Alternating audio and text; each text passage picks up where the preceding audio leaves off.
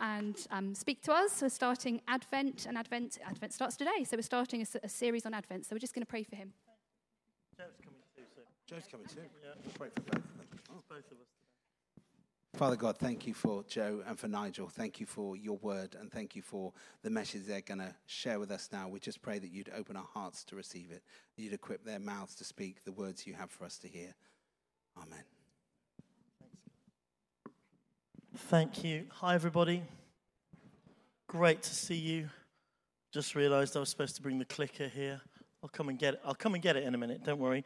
That's fine. Just need a minute. Good. We're starting a new series. Oh, bless you, Jim. You're a legend. Thank you very much. We're starting a new series, although it's kind of piggybacking off the back of the last one. You'll have noticed if you've been around here the last few weeks, we've been talking about fasting. And you may have heard, if you've looked at our newsletter, that we are inviting the whole of the church community to join us in a season of fasting through Advent. Now, that doesn't mean we're asking you to not eat until Christmas. That's not what we're saying. Although that's your choice if you want to do that. But no, we really think this is something that the Lord has invited us to do. And so this morning we're going to unpick that, and we're also going to jump into the Advent story. And we're going to start with quite a long part of the Bible. And I'd love you to look it up if you've got it. It's from Luke chapter 1. And it's the story of Zechariah and Elizabeth, who were the parents of John the Baptist. And we're going to read that story. And in fact, Joe is going to read that story to us. And we're going to read verse 5. Oh, it's up on, actually, just somebody pop the next slide up for me. That's where we're going to read from, 5 to 25. And then we're going to jump ahead and read 57 to 66, roughly. And I'm reading from the Message translation of the Bible. So if you don't have that one with you, it's not on your phone or whatever, don't worry. Just sit back and enjoy the story. And it begins like this. During the rule of Herod, king of Judea, there was a priest assigned to service in the regiment of Abijah. His name was Zechariah. His wife was descended from the daughters of Aaron. Her name was Elizabeth. Together they lived honorably before God, careful in keeping to the ways of the commandments and enjoying a clear conscience before God. But they were childless because Elizabeth could never conceive, and now they were quite old. It so happened that as Zechariah was carrying out his priestly duties before God, working the shift assigned to his regiment, it came his one turn in life to enter the sanctuary of God and burn incense. The congregation was gathered and praying outside the temple at the hour of the incense offering. Unannounced, an angel of God appeared just to the right of the altar of incense. Zechariah was paralyzed with fear. But the angel reassured him, "Don't fear, Zechariah. Your prayer has been heard. Elizabeth, your wife, will bear a son by you. You are to name him John. You're going to leap like a gazelle for joy. And not only you, many will delight in his birth. He'll achieve great stature with God. He'll drink neither wine nor beer. He'll be filled with the Holy Spirit from the moment he leaves his mother's womb. He will turn many sons and daughters of Israel back to their God. He will herald God's arrival in the style and strength of Elijah, soften the hearts of parents to their children, and kindle devout understanding among hardened skeptics. He'll get the people ready for God." Zechariah said to the angel, "Do you expect me to believe this? I'm an old man and my wife is an old woman." Top tip, guys. That's probably not the thing to say to your wife. But the angel said, "I am Gabriel, the sentinel of God, sent especially to bring you this glad news.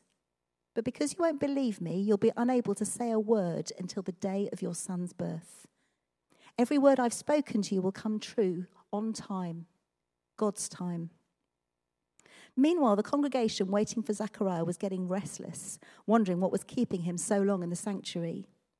When he came out and couldn't speak, they knew he'd seen a vision. He continued speechless and had to use sign language with the people. When the course of his priestly assignment was completed, he went back home. it wasn't long before his wife Elizabeth conceived. She went off by herself for 5 months, relishing her pregnancy. So this is how God acts to remedy my unfortunate condition, she said.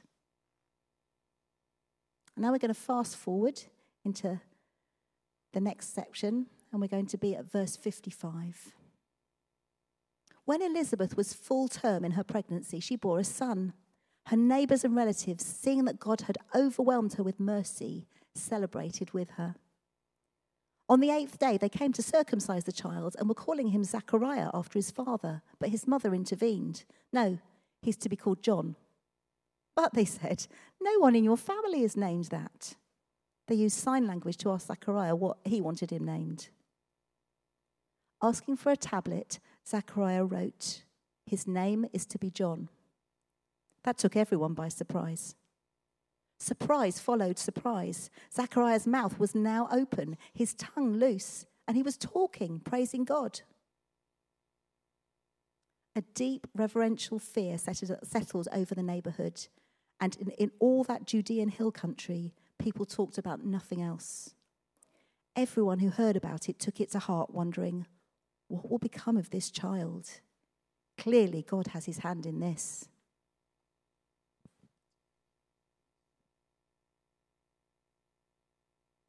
Thanks, Joe. It's an incredible story, isn't it? This is how the Gospel of Luke begins. And the Gospel of Luke is the guy who decided to try and write down the whole of the story of Jesus. Obviously not the whole of it, but the key points of the story of Jesus. And then he went on to write Acts as the story of the early church. And this is how Luke chooses to begin the story of Jesus Christ. It starts with this couple, faithful people, Zechariah and Elizabeth, really faithful people with a longing in their heart. Luke says that they were righteous, or another word is honorable in God's eyes, that they were careful to obey all of the Lord's commandments and regulations.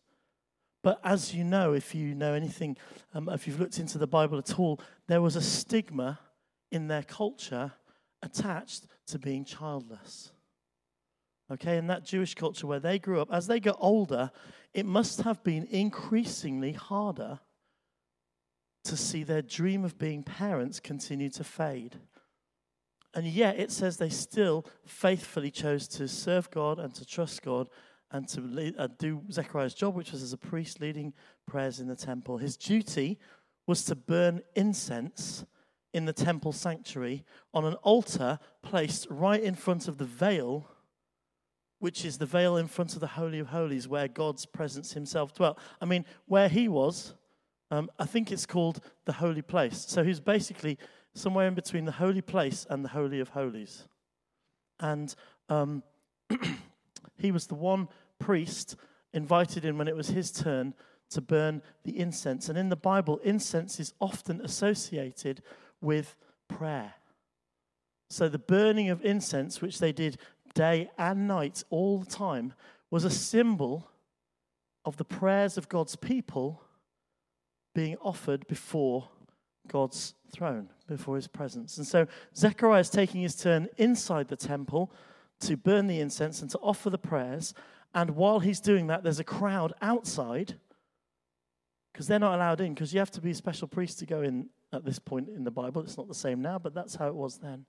And they're offering this. It's like Zechariah is symbolically taking all of their prayers and bringing them to God.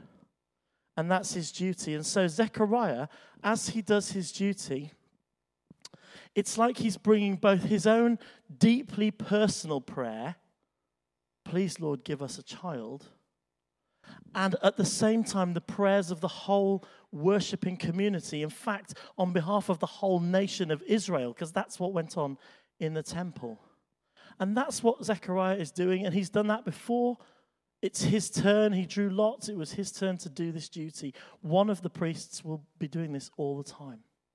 And so although it's a significant thing he's doing, it's not a new thing for him. It's just something special that priests like him get invited to do.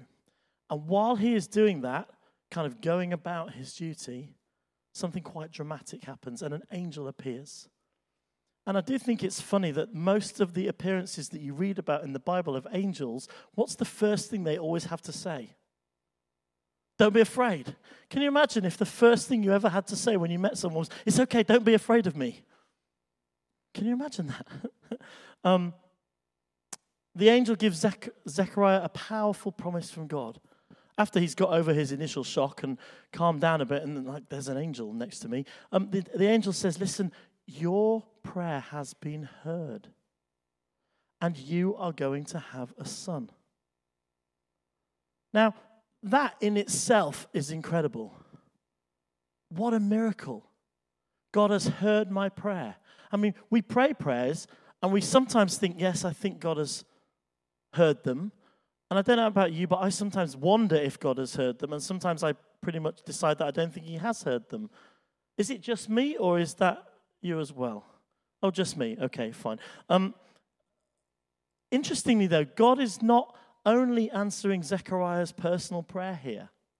I mean, yes, he's giving him a son, but it goes deeper than that. I feel like God is answering the prayers of the whole nation, which are, we need a savior. Now, I don't know if you know, but at this time in history, Israel has been waiting and longing and hoping, and they are desperate to reconcile and reconnect with God. If you follow the history of Israel in the previous few centuries throughout the Old Testament, you can read about how they were initially rescued from slavery, then through the desert, then into the promised land. Then all that was going well, and then they were exiled, and then they were returned to exile. And at this point in history, they have been invaded by the Romans. And so they are, to use a biblical phrase, under the cosh, right? There had not been any prophetic voices for somewhere between 300 and 400 years. Now, just think a minute. The oldest of us in this room are not over 100, okay? That's our lifetime plus. And the voice of God, as far as they're concerned, seems to have disappeared.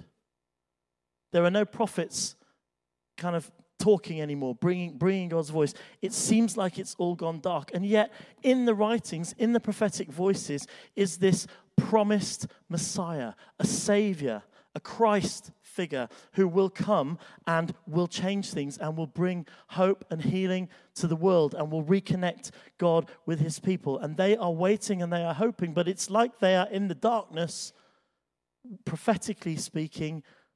In terms of their relationship with God, they are in the darkness and waiting for some kind of sign of light.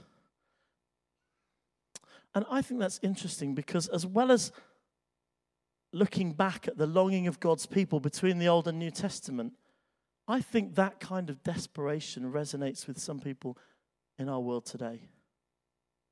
I mean, you don't need me to tell you that there are crises all around us. Environmental, financial, political, energy crisis, economics, war, mental health. It's all going on. And whilst the people that you know who aren't here and perhaps don't follow Jesus might not always admit it, actually in our world we're desperate for some kind of savior, aren't we? We're desperate for some kind of rescue plan. We're desperate for answers. And we are talking in this season about Advent. Oh, I was meant to show you that. That's Zechariah encountering the angel.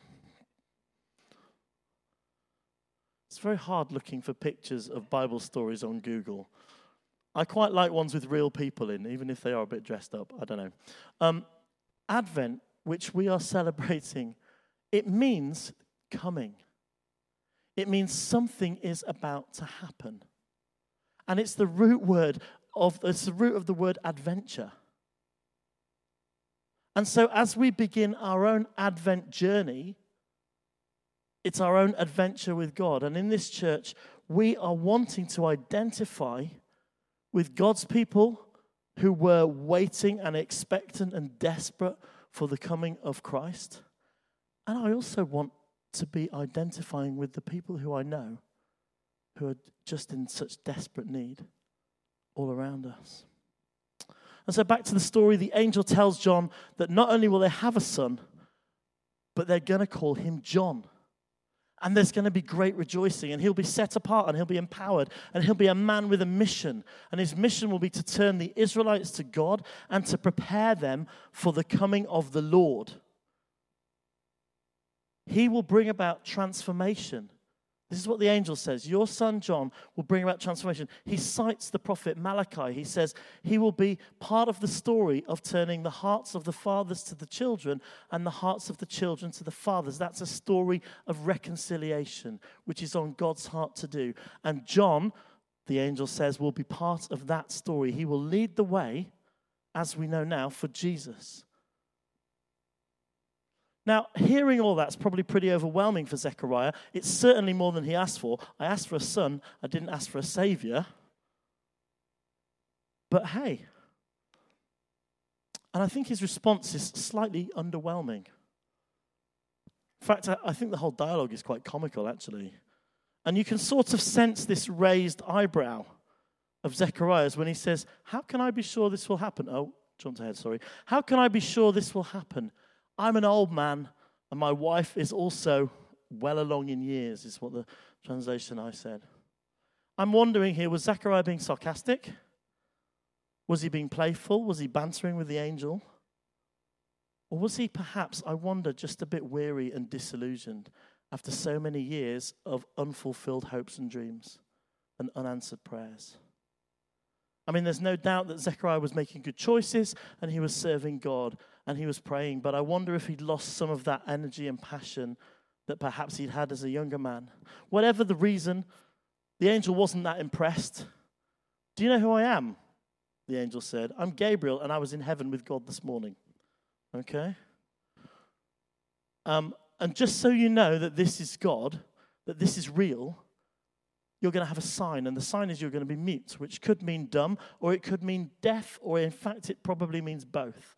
Now, why did the angel make Zechariah mute? I don't know. Was it like a Harry Potter trick? I'll teach you to doubt me. Shazam! Take that. I can't think that it was like that, actually, but I was just trying to think, why is that happening? I think God is making a point of clarity. I think God is saying, hey, I know you've waited a long time for this. I know you've almost lost heart, but Zechariah, I am on the move. Not only in your story, but in the story of the nation. I'm intervening in this world. I am coming into history to save my people, and you, Zechariah, get to play a key role. And just so you know this is me, I'm going to give you a sign, a physical sign, to demonstrate that this is not just any old day. And I also wonder if perhaps in his mercy, God is actually helping Zechariah.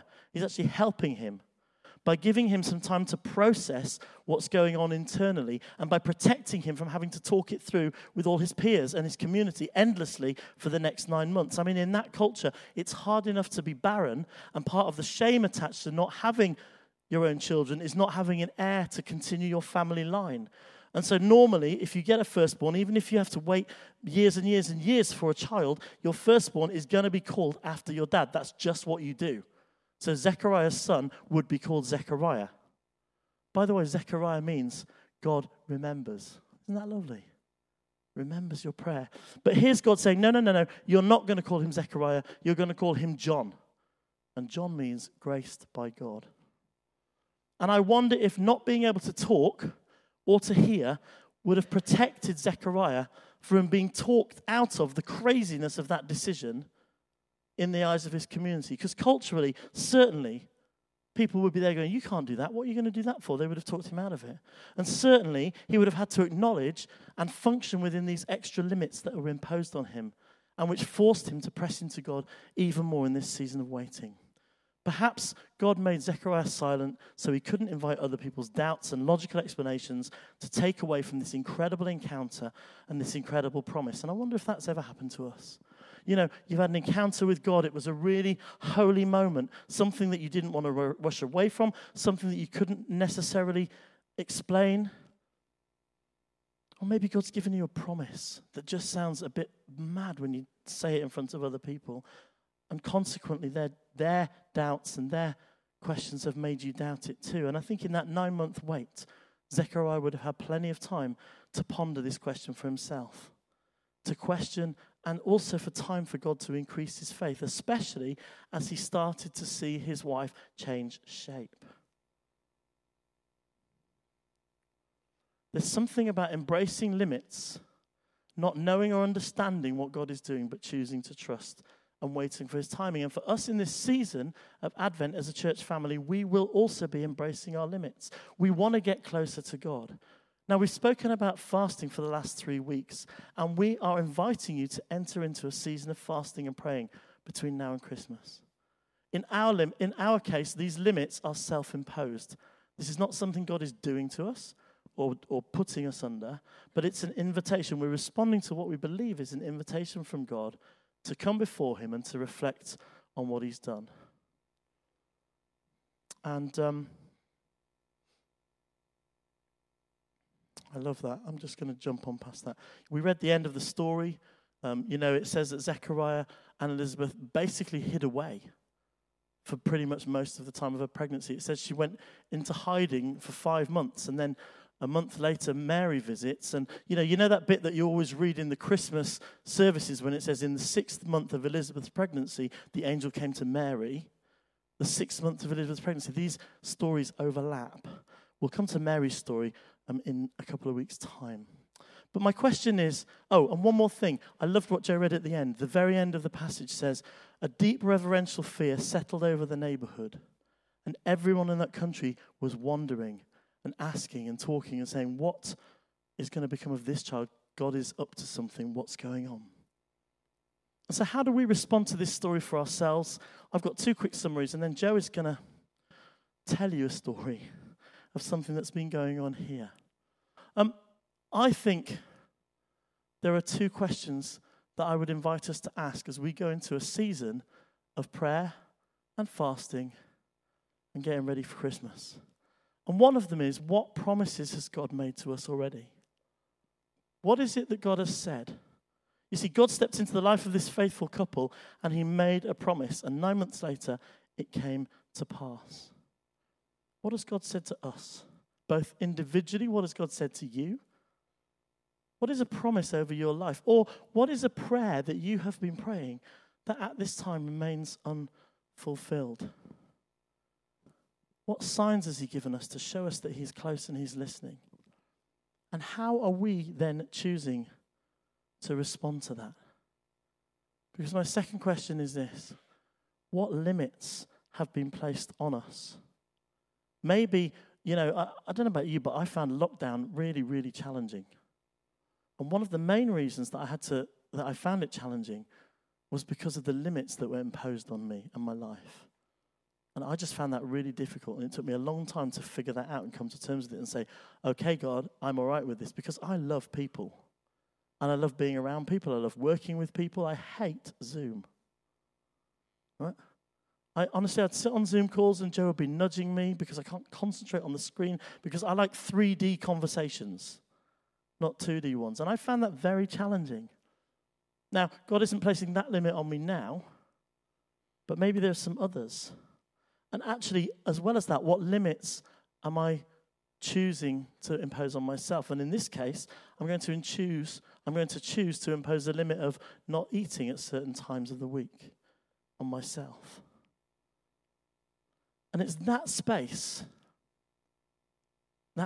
of being in a place of waiting, like Zechariah was, being in a place of self-imposed limits. And that's the space I really want us to press into over the next few weeks. It is so easy. Let me say that again. It can be so easy to avoid discomfort or medicate against pain. As we've learned in the past few weeks, that's why fasting is such a great way to recalibrate against our easy and instantaneous comforts. We feel hungry, so we eat. We feel sluggish, so we drink caffeine. We feel tired or wired, so we default to scrolling on social media or streaming the latest drama. And there's nothing wrong with any of those in themselves. But when we choose to do without them, even just for a few hours a week, well, then we're actively embracing the limits and we're inviting God to come into that space and fill it. And I just want to emphasize one thing. Biblical fasting normally means going without food. And my encouragement and my invitation for all of us is to do that if we possibly can. I know that some people, for medical reasons or other reasons, can't do that, and that's okay. Don't do anything unhealthy. It may be appropriate to fast for some other things, but don't just think, oh, the church is fasting, I'll just do without TV for a night or two, I'm kind of busy anyway, and that'll cover it. Because that's not quite the attitude that we're inviting, and it's not quite what I think God is looking for either. This should be a little bit challenging. It should have an impact. It may well be uncomfortable for a while, but God promises to meet us in that place. And if you want a model for this, just look up, I don't have time to talk about it now, but look up the beginning of Mark, the Gospel of Mark, where Jesus is in the wilderness and he's fasting for 40 days. And he's so close to God that he can withstand all kinds of temptations. And if you read the next chapter, it says he goes out and he sees demons flee and he sees the sick get healed and he's defeating the enemy at every stage. And I think the power of that comes from the fasting. I'm not inviting you to fast for 40 days. I'm inviting us to fast as and when and how we can do it. When we choose to fast, we're effectively saying, I'm not in control, I don't know the answers, and I don't need to know them. But I am choosing to remain limited and uncomfortable and trusting in the God of the universe, my dad, who has the resources of heaven at his fingertips. And I know that he'll have things to say. I mean, imagine you as a parent and your kid comes along and says, I don't want dinner, I just want to be with you. What are you going to say as a parent? No, shut up and eat your dinner. No, you're not. You're going to say, great, come and let's hang out.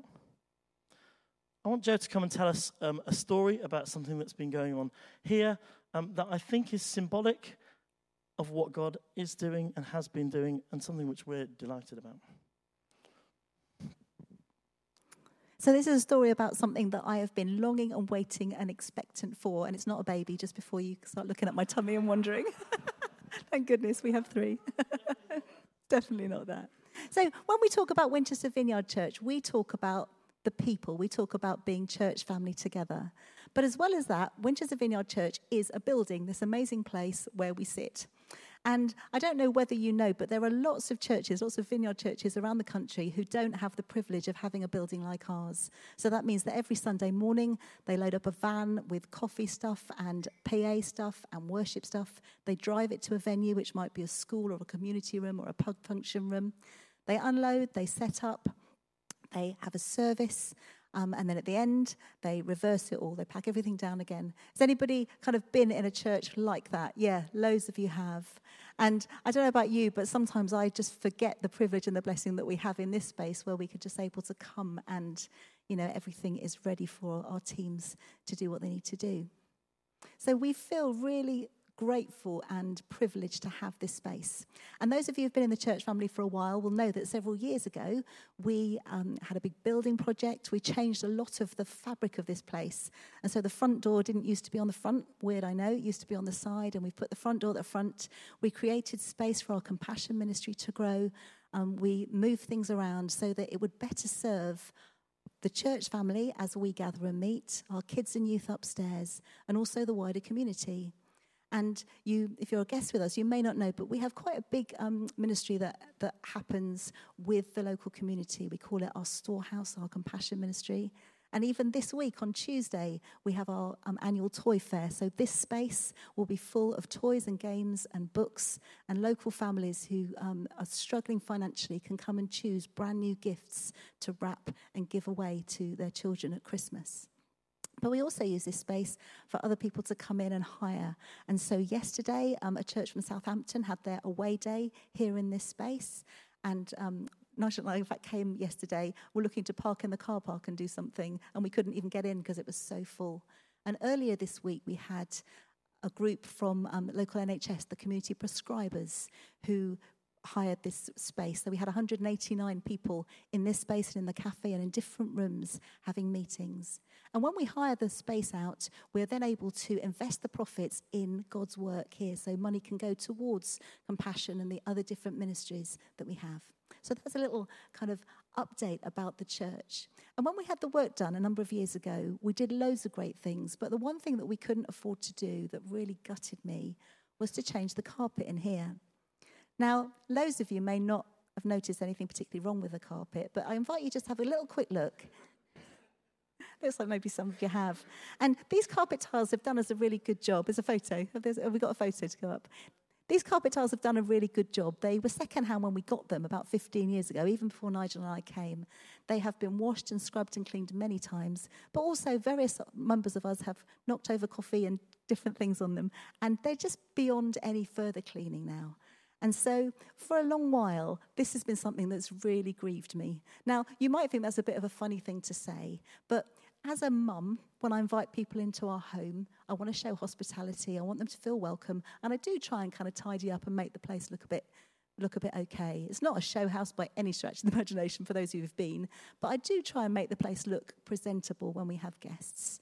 And in the same way, when we welcome people into this space, I love all the things going on around, but I often just kind of look at the carpet and go, oh, look at this, it's terrible.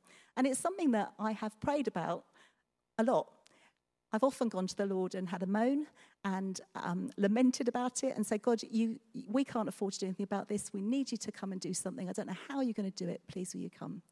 And it's become quite a joke, certainly among the staff team and amongst the trustees, because every time there's the opportunity for a conversation, I do ask if there's any money that we could put towards the carpet. Graham's smiling, our chair of trustees. He's sick of me talking about it. But it costs a lot of money to carpet this space, as you can imagine. And so it's something that I personally have taken on board and I've just been praying about. We had a conversation less than a month ago, and somebody from the church family overheard. And what happened was the NHS came in, they had a brilliant day here. They said, we love your venue, but actually the carpet in your main hall is unhygienic. And I thought, I'm not sure what they were trying to eat off it or what the deal was, but this was obviously a problem for them as well as it was for us. And so some of you are just going, oh, I had never noticed. but some of us have seen it for a little while. Anyway, this conversation was overheard. And a couple of days later, somebody got in touch and said, we have some money and we would really love to give you a gift towards replacing the carpet. And it needs to be done before Christmas. Now, this for me was, sorry, you know me, I'll cry. This for me was an amazing thing. It's something that I have longed for a long time. It's something I have spent time praying about for a long time. And now it felt like it was going to happen. So this place is busy, and we had one window of a week where we could get a carpet fitter in. We had started looking around for carpet towels, and as you would imagine, prices have gone up since last time we looked. And so the gift that we were given, although hugely generous, wasn't enough to cover what we needed. And so I put a note on the prayer chat, and I said, I was careful about what I wrote, actually, and I said on our prayer chat, please will you make sure we get a really good deal for carpet tiles? And we were looking for second-hand carpet tiles like before, which are trickier to fit, but it was what we thought we could afford. And I found a deal on brand new carpet tiles that we couldn't really afford, but that looked great. And those of you who are eagle-eyed will see that they've arrived and they're in the back of the hall. Because the story is that as I was wrestling a couple of Sundays ago in the afternoon and wondering what to do about this and knowing there was a shortfall in this really generous gift we've been given, I got a text from somebody out of the blue who said, I know you're looking for a good deal on the carpet tiles, but I feel like I need to give you a gift towards it. And so they gave us an extra gift, and then 2 other people who I don't know also gave extra gifts, so that now we have enough to carpet the church. And so next Sunday, after the service, do clap, thank you. So next Sunday after the service, we're going to invite you to help us stack the chairs, because we've got a team of people who are coming to lift the tiles, and we're going to be getting rid of those so that on Monday the 5th of December, our carpet fitters can come and start to fit the carpet in time for our Christmas carol celebration, in time for Christmas. Isn't that glorious? But you know, that's not really the story. I mean, for me, that's an amazing answer to prayer. But as I was pondering over it, and honestly, I've been walking around going, Lord, I can't quite believe you're doing this. I feel like this has been something that's been a burden for me for a long time, and actually you're coming to do something about it. And I asked him why I'd been so bothered by it. And he said, you've been really offended about the stains on the carpet. And I thought, yeah, I have. This has really been an offence to me. And that's why you've prayed about it. But I sensed that he said to me, so Joe, you've seen me moved. You got offended. You prayed. You saw me move. Now, are you going to get offended about the things that really offend my heart? And as I thought about it, I thought about our community and I thought about our city. And I started to see some of the things that I think are a real offence to God. The thing that comes to mind for me, actually, is our young people's mental health. Because over the past couple of weeks, pretty much every other day, every third day, I've been talking to somebody, either in church or outside, neighbours and friends that I know, about their children or their grandchildren who don't want to go to school because of anxiety, or who can't do a whole day at school, who are just feeling stressed. Not by any fault of their own or their parents, but because of the ravages of COVID, the way it's impacted their mental health, all the stuff that's going on. And I sense that the Lord said to me, Joe, this is an offence to me. Not that those young people are, of course they're not, but the fact that their lives are being destroyed by this is an absolute offence to God. But the amazing thing is, we know that when Jesus comes, when the kingdom comes, things change. We know that he brings hope, he brings life, he gives identity, he brings a new start. And I just sense the Lord said, so will you partner with me? Will you pray? And will you see what I ask you to do to change that? I've done the carpet. It took a while, but I've done it. And so will you partner with me with this next thing? And as you know, we've got a bus in the car park. We've got a youth bus waiting to go into schools to be used as a mobile classroom to help young people with their mental health. But we've had all kinds of challenges with it. We've had all kinds of problems getting the mechanics right. And so I'm now starting to pray really, really intently about that, because I think that's one of the ways that the Lord wants to replace a bit of the carpet.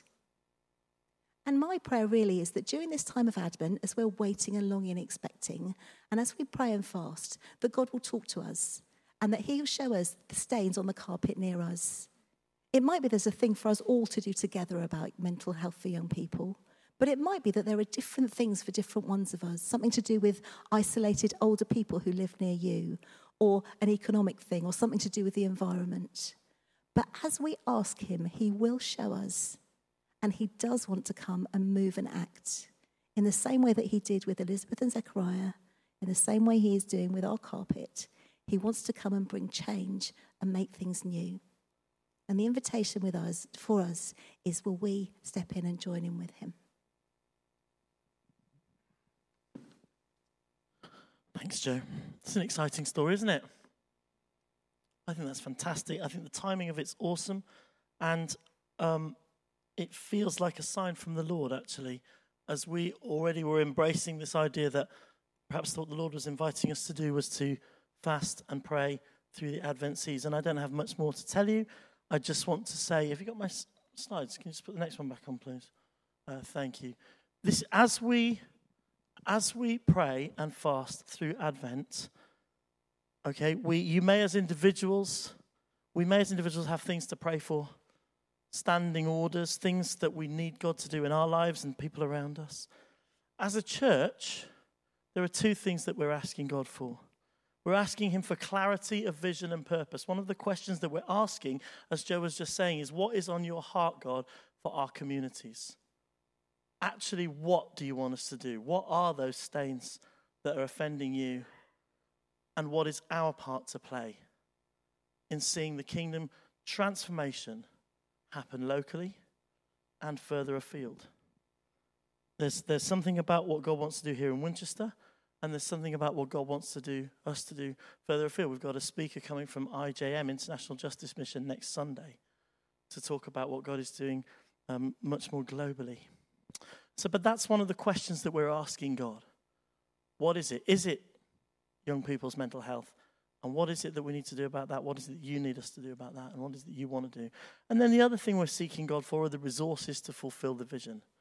We're praying for more people. We're praying for more disciples, more leaders. We're praying for more staff. You'll know that we've got a job advert out at the minute for new staff members. We're praying for finances. We're praying for an increase in our regular giving. There is quite a gap between where we think we need to be and where we are. Well, I'm not going to talk about that in detail now. If you are part of the church and you haven't had the chance to really get into the sort of giving thing and become part of that story, we'd love to chat to you afterwards or just challenge you to go away and pray about that. But also, as well as that, we're also praying about special funding for our compassion. Do you know, the things that we are doing in our city, it's funny, but other people really want to pay for them. And so we've sent off a whole bunch of funding bids this year. I mean, literally got an email on Friday, just short of £10,000 given to our compassion fund. It funds a staff member for next year. I mean, that's incredible.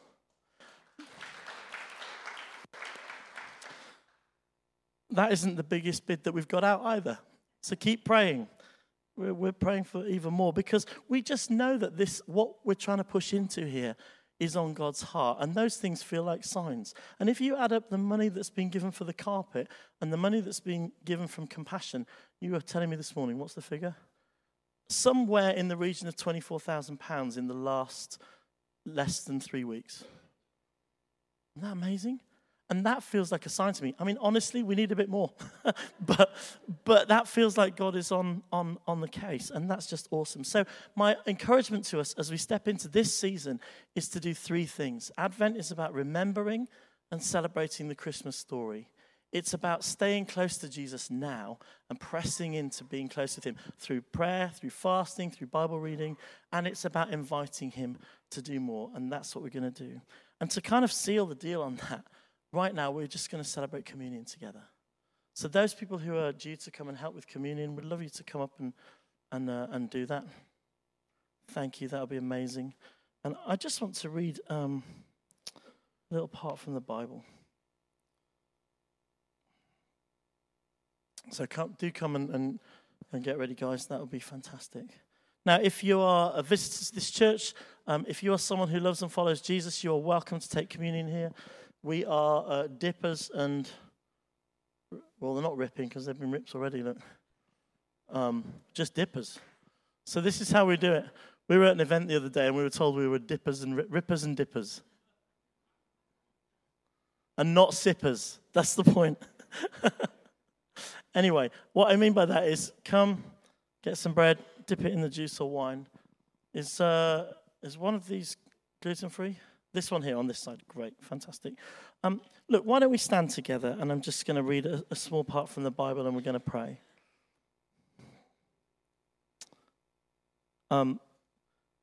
Joe was talking about stains and the Bible talks about the stain of sin.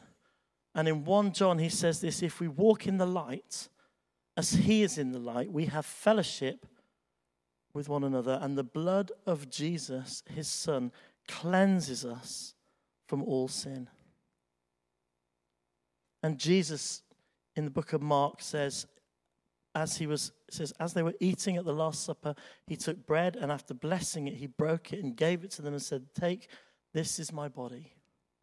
And he took a cup and when he'd given thanks, he gave it to them and they drank of it and he said, this is my blood of the covenant which is poured out for many. And so Jesus took bread and wine and he symbolically said, this represents me, my death, which is going to cover everyone's sin and enable kingdom transformation life to happen and freedom. And so when we take the bread and wine, which just seems like a very small symbolic gesture, what we're actually doing is remembering as we were instructed to by Jesus, remembering what he did for us, celebrating and giving thanks. And in this moment, this would also be a great time to just talk to God about whatever it is that he's inviting you to do in this next season, the response that he might be inviting you to make as we as a church press in for more of what God wants to do, more of what God wants to do in his city, more of what God wants to do in us. And as we come close and we choose to fast and pray and just spend time with the Lord together, let's just say to the Lord, I'm in. I'm in. I'm in. As I take the bread and wine, I celebrate you. I thank you. I thank you for my salvation. And I'm in. Lord Jesus, may this bread and juice and wine be to us your body and blood. As we celebrate and we remember, we could never repay, but we do give thanks and we do offer ourselves again. Holy Spirit, come and make that real for us as we take communion now. Amen. So